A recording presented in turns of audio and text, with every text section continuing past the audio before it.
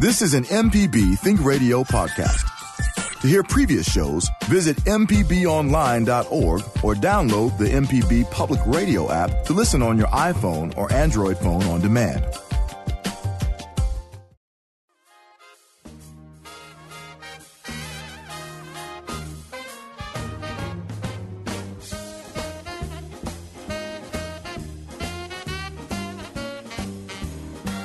You're listening to Now You're Talking on MPB Think Radio. I'm your host, Marshall Ramsey. Well, COVID-19 has affected all sectors of our society, but local artists in the music industry, well, they're not performing in front of live audiences because of days of large crowds are on pause.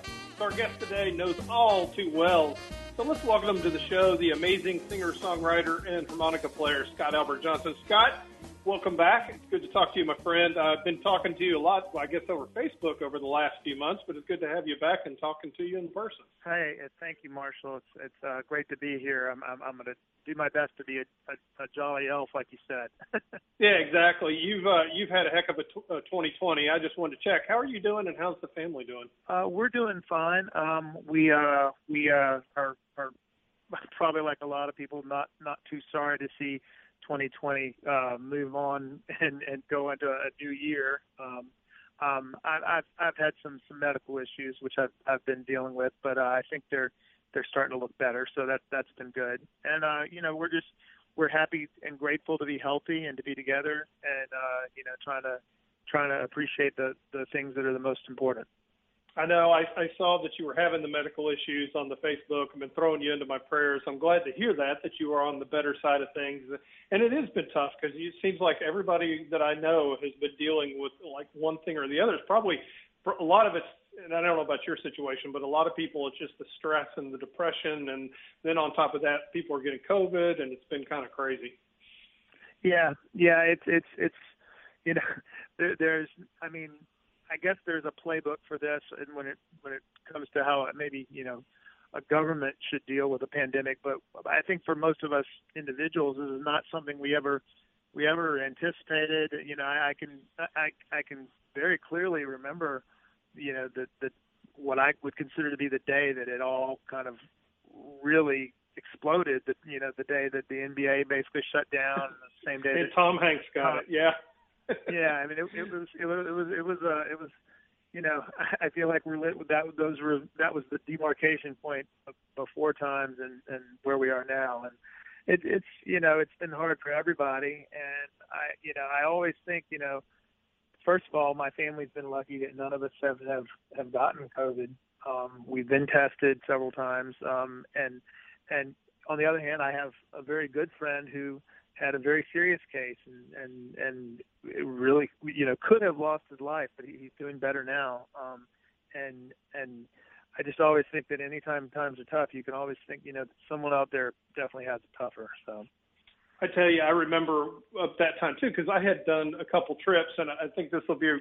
You and I have a lot to commiserate about being in front of crowds because I do a lot of speaking in front of groups.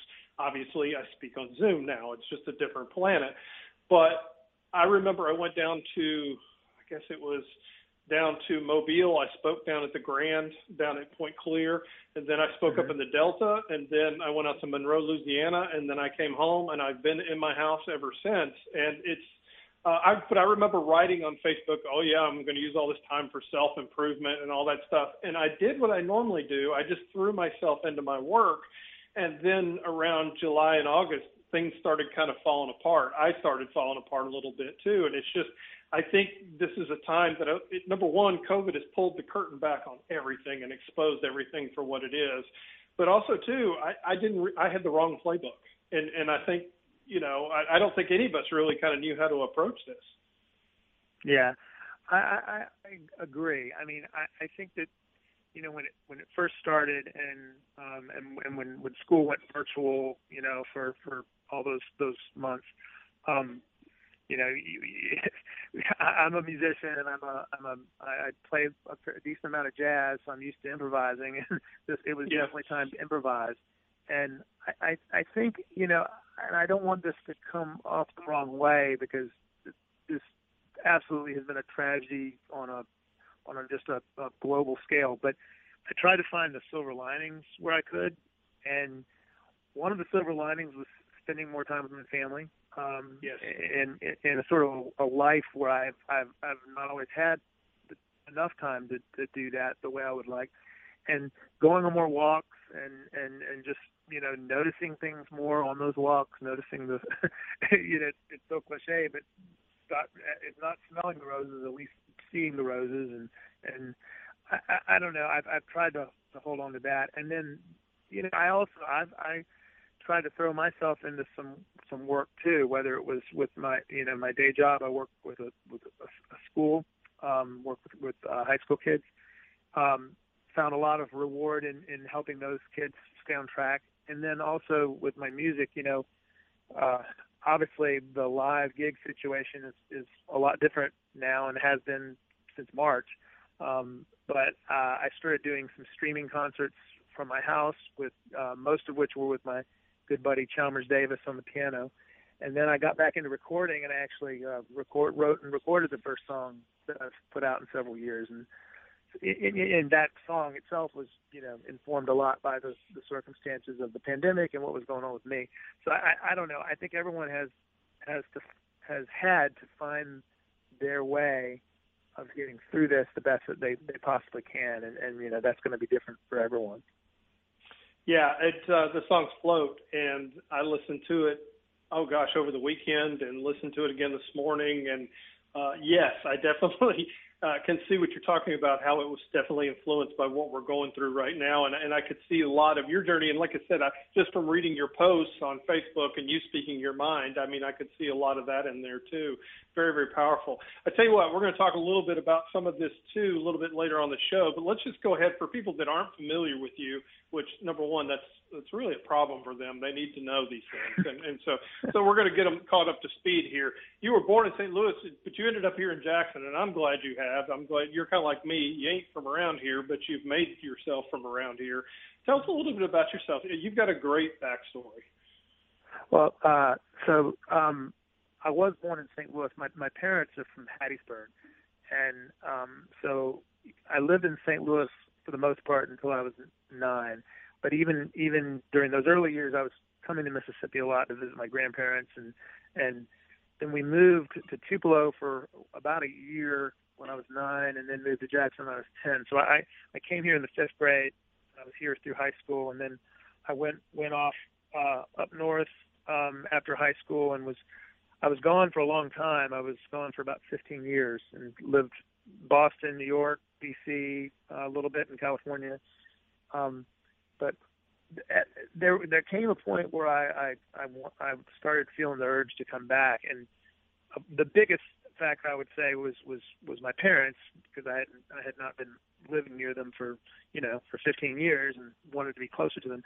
But I was also getting back into doing music and starting to play a lot and starting to think of it as a profession, and I just thought, you know, what better place to be than kind of the cradle where American music really originated, and that's Mississippi and the states around Mississippi too, of course.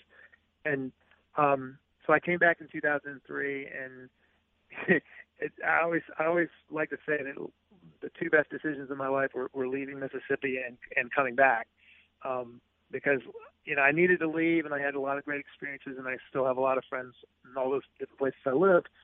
But coming back brought me back to the, you know, a culture of closeness, of intimacy among people. Just you know, people. It's just a different vibe, I guess. And it also brought me to my wife and gave me my kids and got me back to being close to my parents. My mom passed in 2016, so I had, you know, 13 years back in close to her, and my in-laws, who I'm very close with as well. It's been good on all levels to be back here. We're talking with Scott Alper Johnson, who is an incredibly talented musician, and also too is the former field goal kicker for Harvard. You know, Vanderbilt could have called you up. You probably still have a little bit of eligibility left, don't you?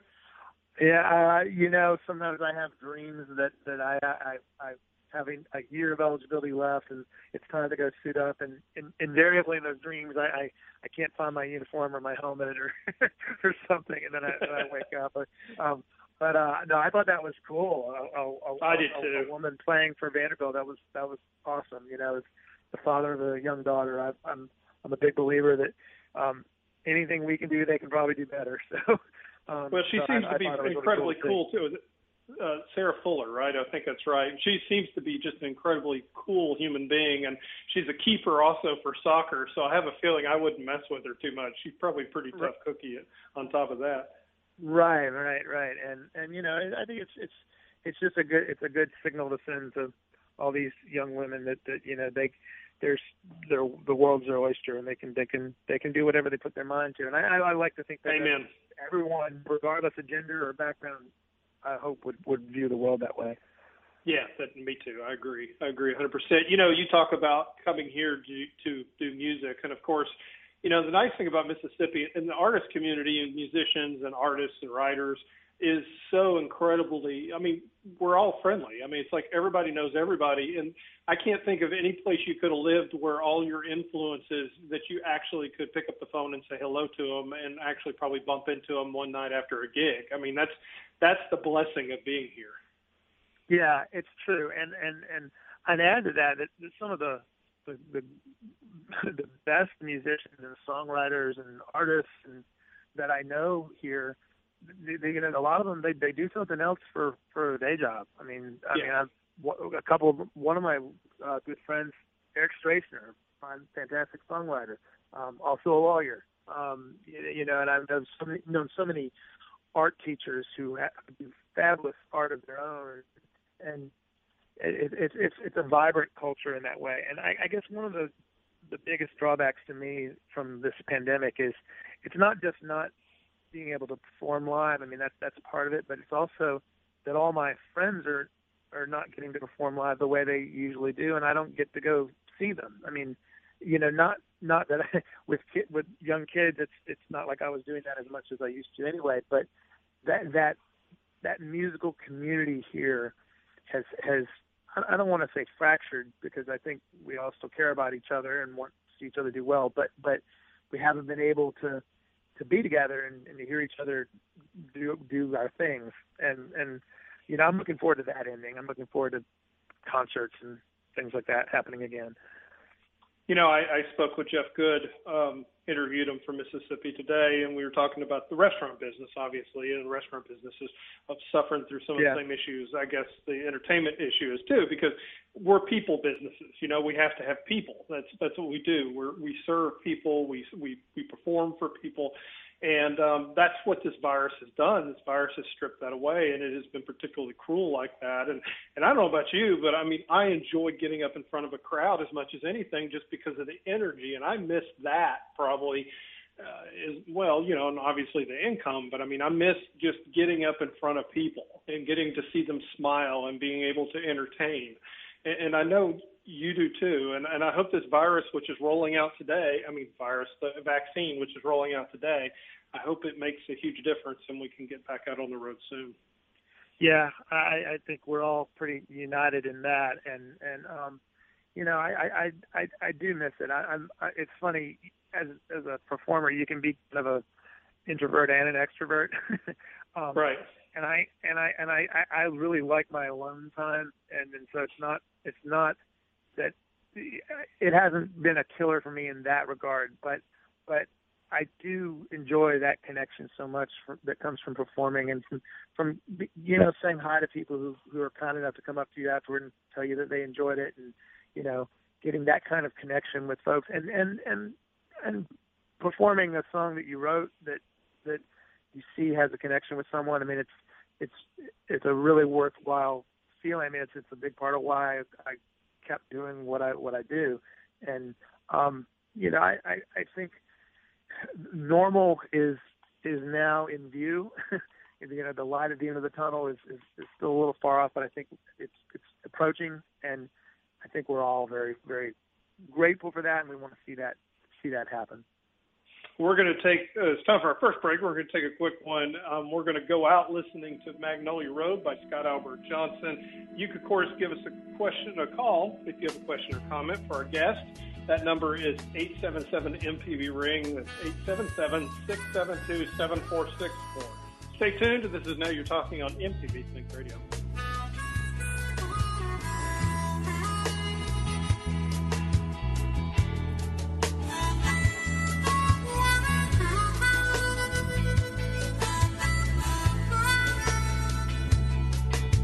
The sweet, sweet surrender of a dark and cold December. The smell of burning firewood in the air. My friends and my relations make a bright constellation of the memories I once created there. When I go walking down the Magnolia Road to find the places that I used to go. And when the time comes round to take me 1,000 miles away, there I go, but here my heart will stay. Hi, I'm Dr. Susan Buttress, host of Southern Remedies, Relatively Speaking, a show that explores issues that relate to you and your family, from mental health obstacles and family interactions to handling life's disruptions. Whatever it is, we're here to help. Find out what we're all about and subscribe to the podcast by using any podcast app or by downloading our MPB Public Media app.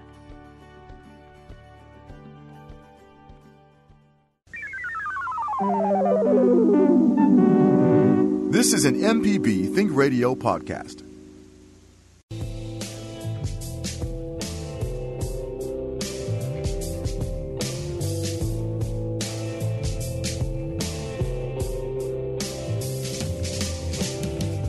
Stranger times I have not seen.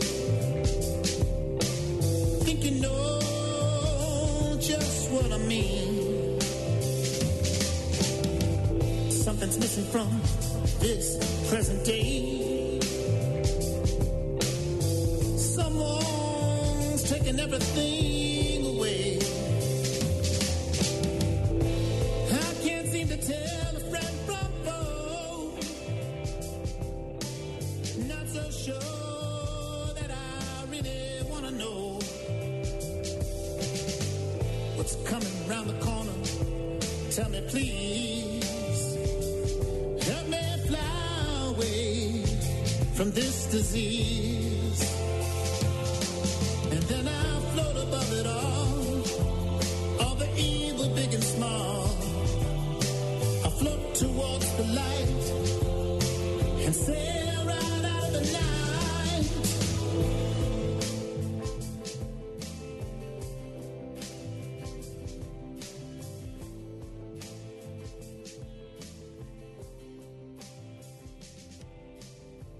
Now here I am, 1,000,000 miles away. How I got here, I couldn't say. No fear, no hate to throttle my affection.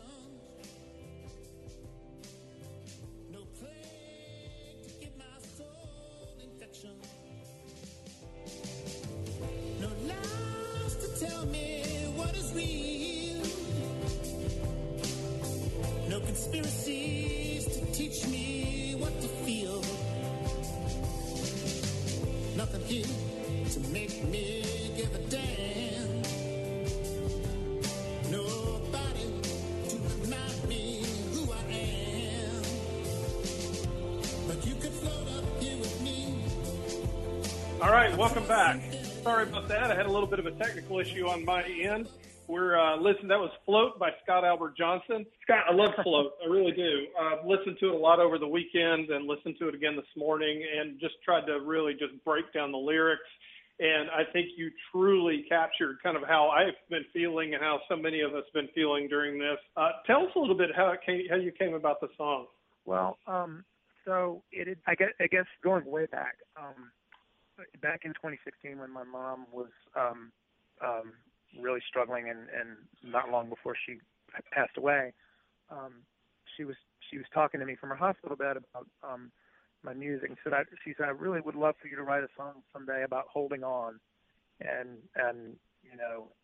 because she was really trying to hold on to that moment. And she was a 35-year survivor of what was supposed to be terminal cancer, endometrial cancer, that she was diagnosed with back in 1981. They didn't expect her to make it more than a couple weeks, and she lived 35 years. And so she was always kind of my role model for, being tough and fighting through tough times. So she said that, and I thought, well, I'd love to do that, but I'm also kind of wary of songs that are too preachy and too, message-ish. I mean, I guess most of my songs do have some sort of message, but they're not so overt, maybe. And then, as we got into this pandemic, and also as I was dealing with some medical issues of my own, I guess subconsciously that kind of came back to my mind. And at the same time, I was really looking for a creative outlet since I wasn't playing live as much, and I was really missing songwriting. It had actually been several years since I'd written a new song, which is, kind of frustrating. And so I started, I'd been getting back into playing bass guitar, which was my first instrument, and I came up with this little sort of groove on the bass, and at the same time I was coming up with some ideas about some lyrics about, trying to float away from your troubles, but really knowing that in the end that's not, you can't really do that it's not a solution.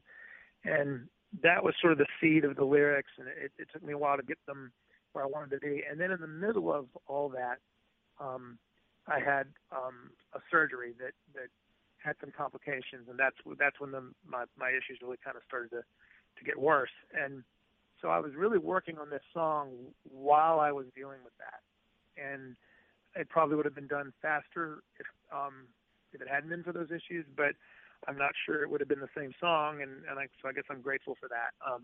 But I guess it's hard to talk about what anyone's song means, but especially your own, because it's really subjective. And I think once you put it out there, it kind of belongs to the people who listen to it. But I guess if I could distill it down to one thing, it would be that it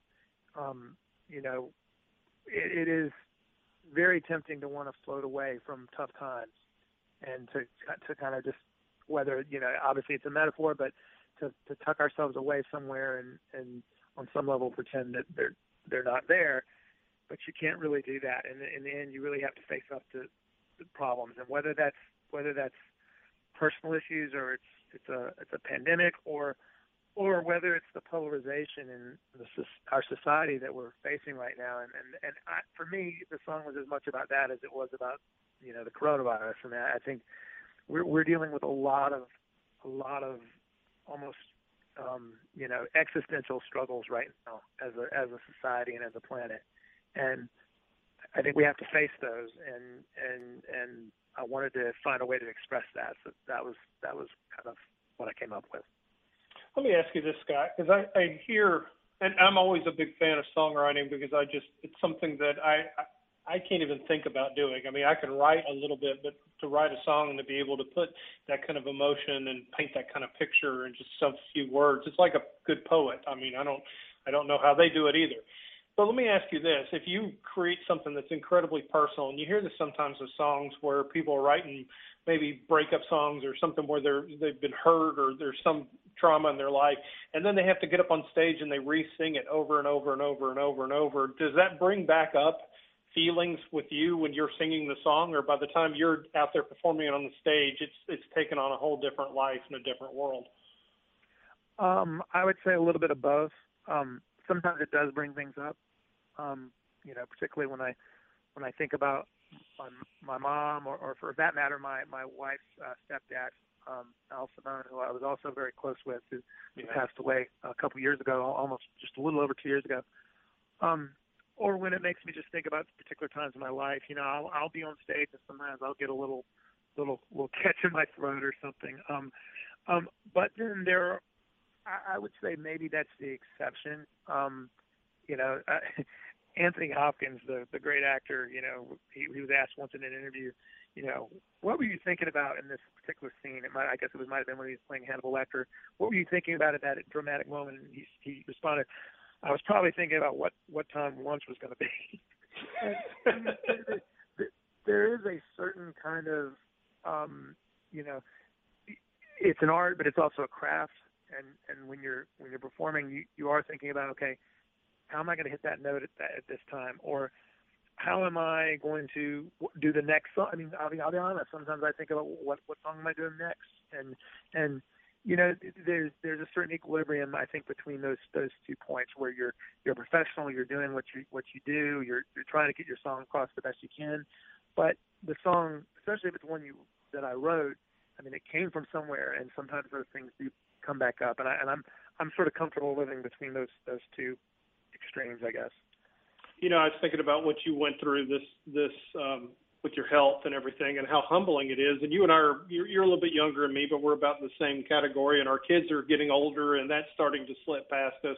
And we're just at this point, and I lost my parents, and then this summer I had a back problem to where I can barely walk after running a marathon 2 years ago. So it's like, it's been a very humbling year this year, and you know, that's why I guess your song meant so much to me. I understand that desire to float, you know, because it would be kind of nice to duck and hide. But, you know, you look at this year and the problems we've had, and I hope, and at least my hope is for at least maybe the country and maybe for us personally, and I think I'm seeing it with you, is that we're going to come out of this stronger and we're going to come out of it better.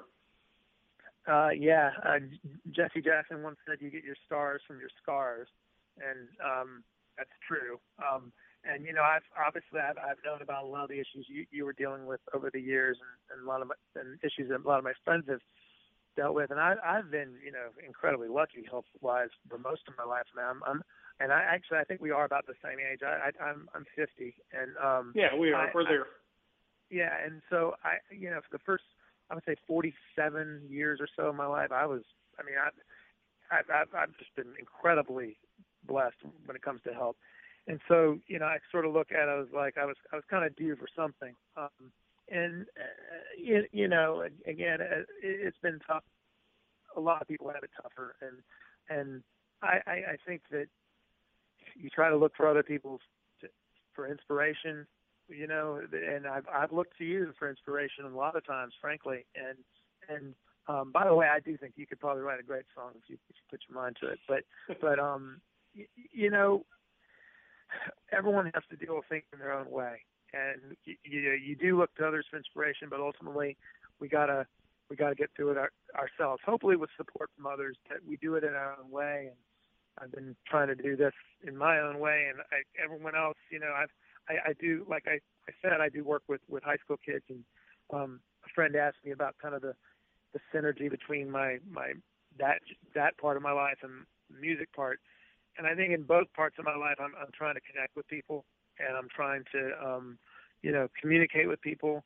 And if I end up helping them ever, you know, maybe almost by accident sometimes, then that's wonderful. More often they end up helping me, whether that's my students or my colleagues or the musicians I play with, or the people that come to my gigs or listen to my recordings. I mean, it's a symbiotic relationship. You have such a gift. I mean, you really do, and you do heal through your music, and that. But you know, the hard thing is right now, and I'm kind of curious. I want to kind of get into a little bit about the kids too, dealing with the students, and I've got high school senior in my house, and you know, I try to touch base with him and see how he's doing, and last year was hard on the seniors because they lost their spring, but this year it's like the whole year has been disrupted, and that's been tough on kids. How have the kids at your school been dealing with things? And I mean, are they, because I would like to think when you're 18, 17, you're pretty resilient, but how are they doing?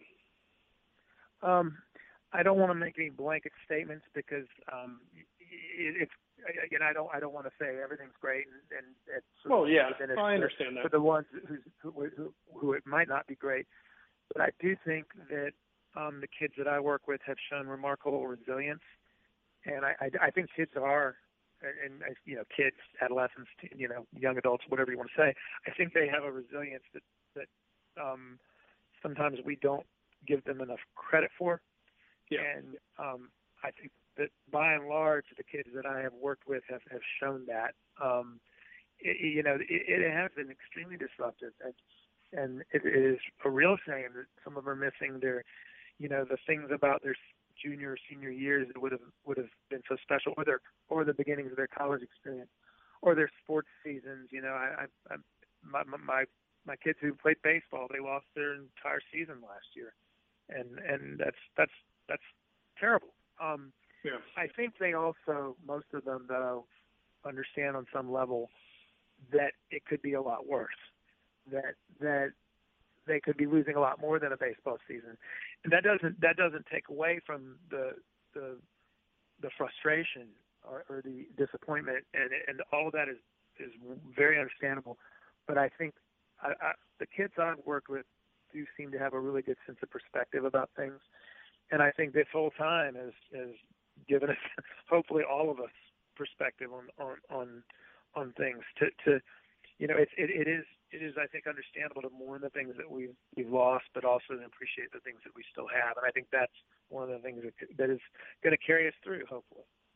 You and I both, I think, have struggled through this a little bit. And one of the things I've noticed is, like, on social media, people going through the 5 stages of grief. But there's been a lot of people that you just kind of want to just throttle, because they post stuff and it's insane and everything else. And it's like you've actually kind of come to peace with it a little bit. And right before we're about to go to break, but just what have you learned this year about the whole social media experience? I've learned that I can turn it off whenever I want, and I do. And I've really, and this actually happened before the pandemic. I've really tried to limit my posts and my comments, and really just, I have pretty strong opinions about things, but I also think that, this country is so polarized, and there's so many good people that I may not agree with about a lot of things, and I'm really trying to hold on to the idea that we've got to find our common ground, and I don't know that social media is always the most helpful device for sometimes it is, but I think it's all, it's like with any other technology. I think it's in how you use it. I mean, nuclear technology has been used for good and for evil, and the same thing with computers, the same thing with just about anything.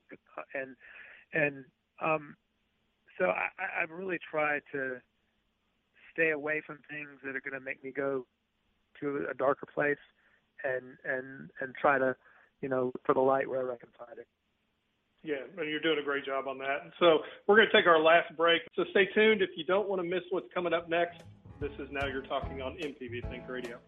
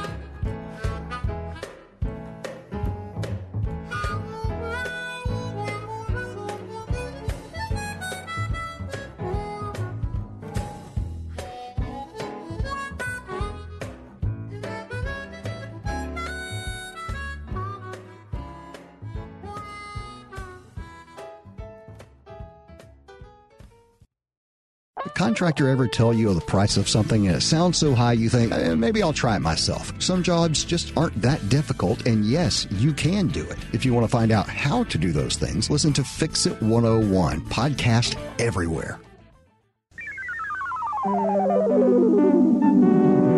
This is an MPB Think Radio podcast. Welcome back. This is Now You're Talking on MPB Think Radio. I'm your host, Marshall Ramsey. Today, we've been taking a look at the effects of coronavirus on the music artists out there. Plus, singer-songwriter and harmonica player Scott Johnson has joined us to tell us a little bit about that and talk about all kinds of things, including his new song, Float, that's out, which is pretty cool. Anyway, Scott, welcome back. Scott, you've got to do something really cool. And one thing I love about Mississippi is if you do something large on a national stage, people in Mississippi are so incredibly proud of you. They like to see somebody do well from the state of Mississippi. And when you got up on that stage with the Boston Pops, man, my heart really burst out of my chest. I was so happy for you to get that opportunity. Tell us a little bit about that experience. Well, excuse me, I got something on my throat. Sorry about that. It was incredible. I mean, it was something I hadn't even dreamed of, because what harmonica player thinks they're going to play with the Boston Pops? But and I think I was the third one ever to do it. Toots Thielmans and Robert Von Stiglio were the other two. Wow. Okay. But you were so a couple. Well, I guess the best thing I could say about it is, first of all, everyone there was so welcoming. The conductor, Keith Lockhart, was awesome. All the people with the Pops were amazing, and they really made me feel comfortable. And you were asking about what it's like when you're performing. Do things ever kind of creep into your head, or does the emotion ever get to you?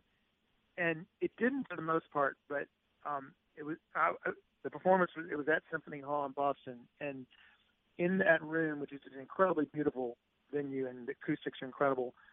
If you look up at the top, around the perimeter of the near the ceiling, there are all these kind of, I guess that you call them stone figurines, almost not gargoyles, but like nicer than that, but like these cool, almost like Renaissance looking figures.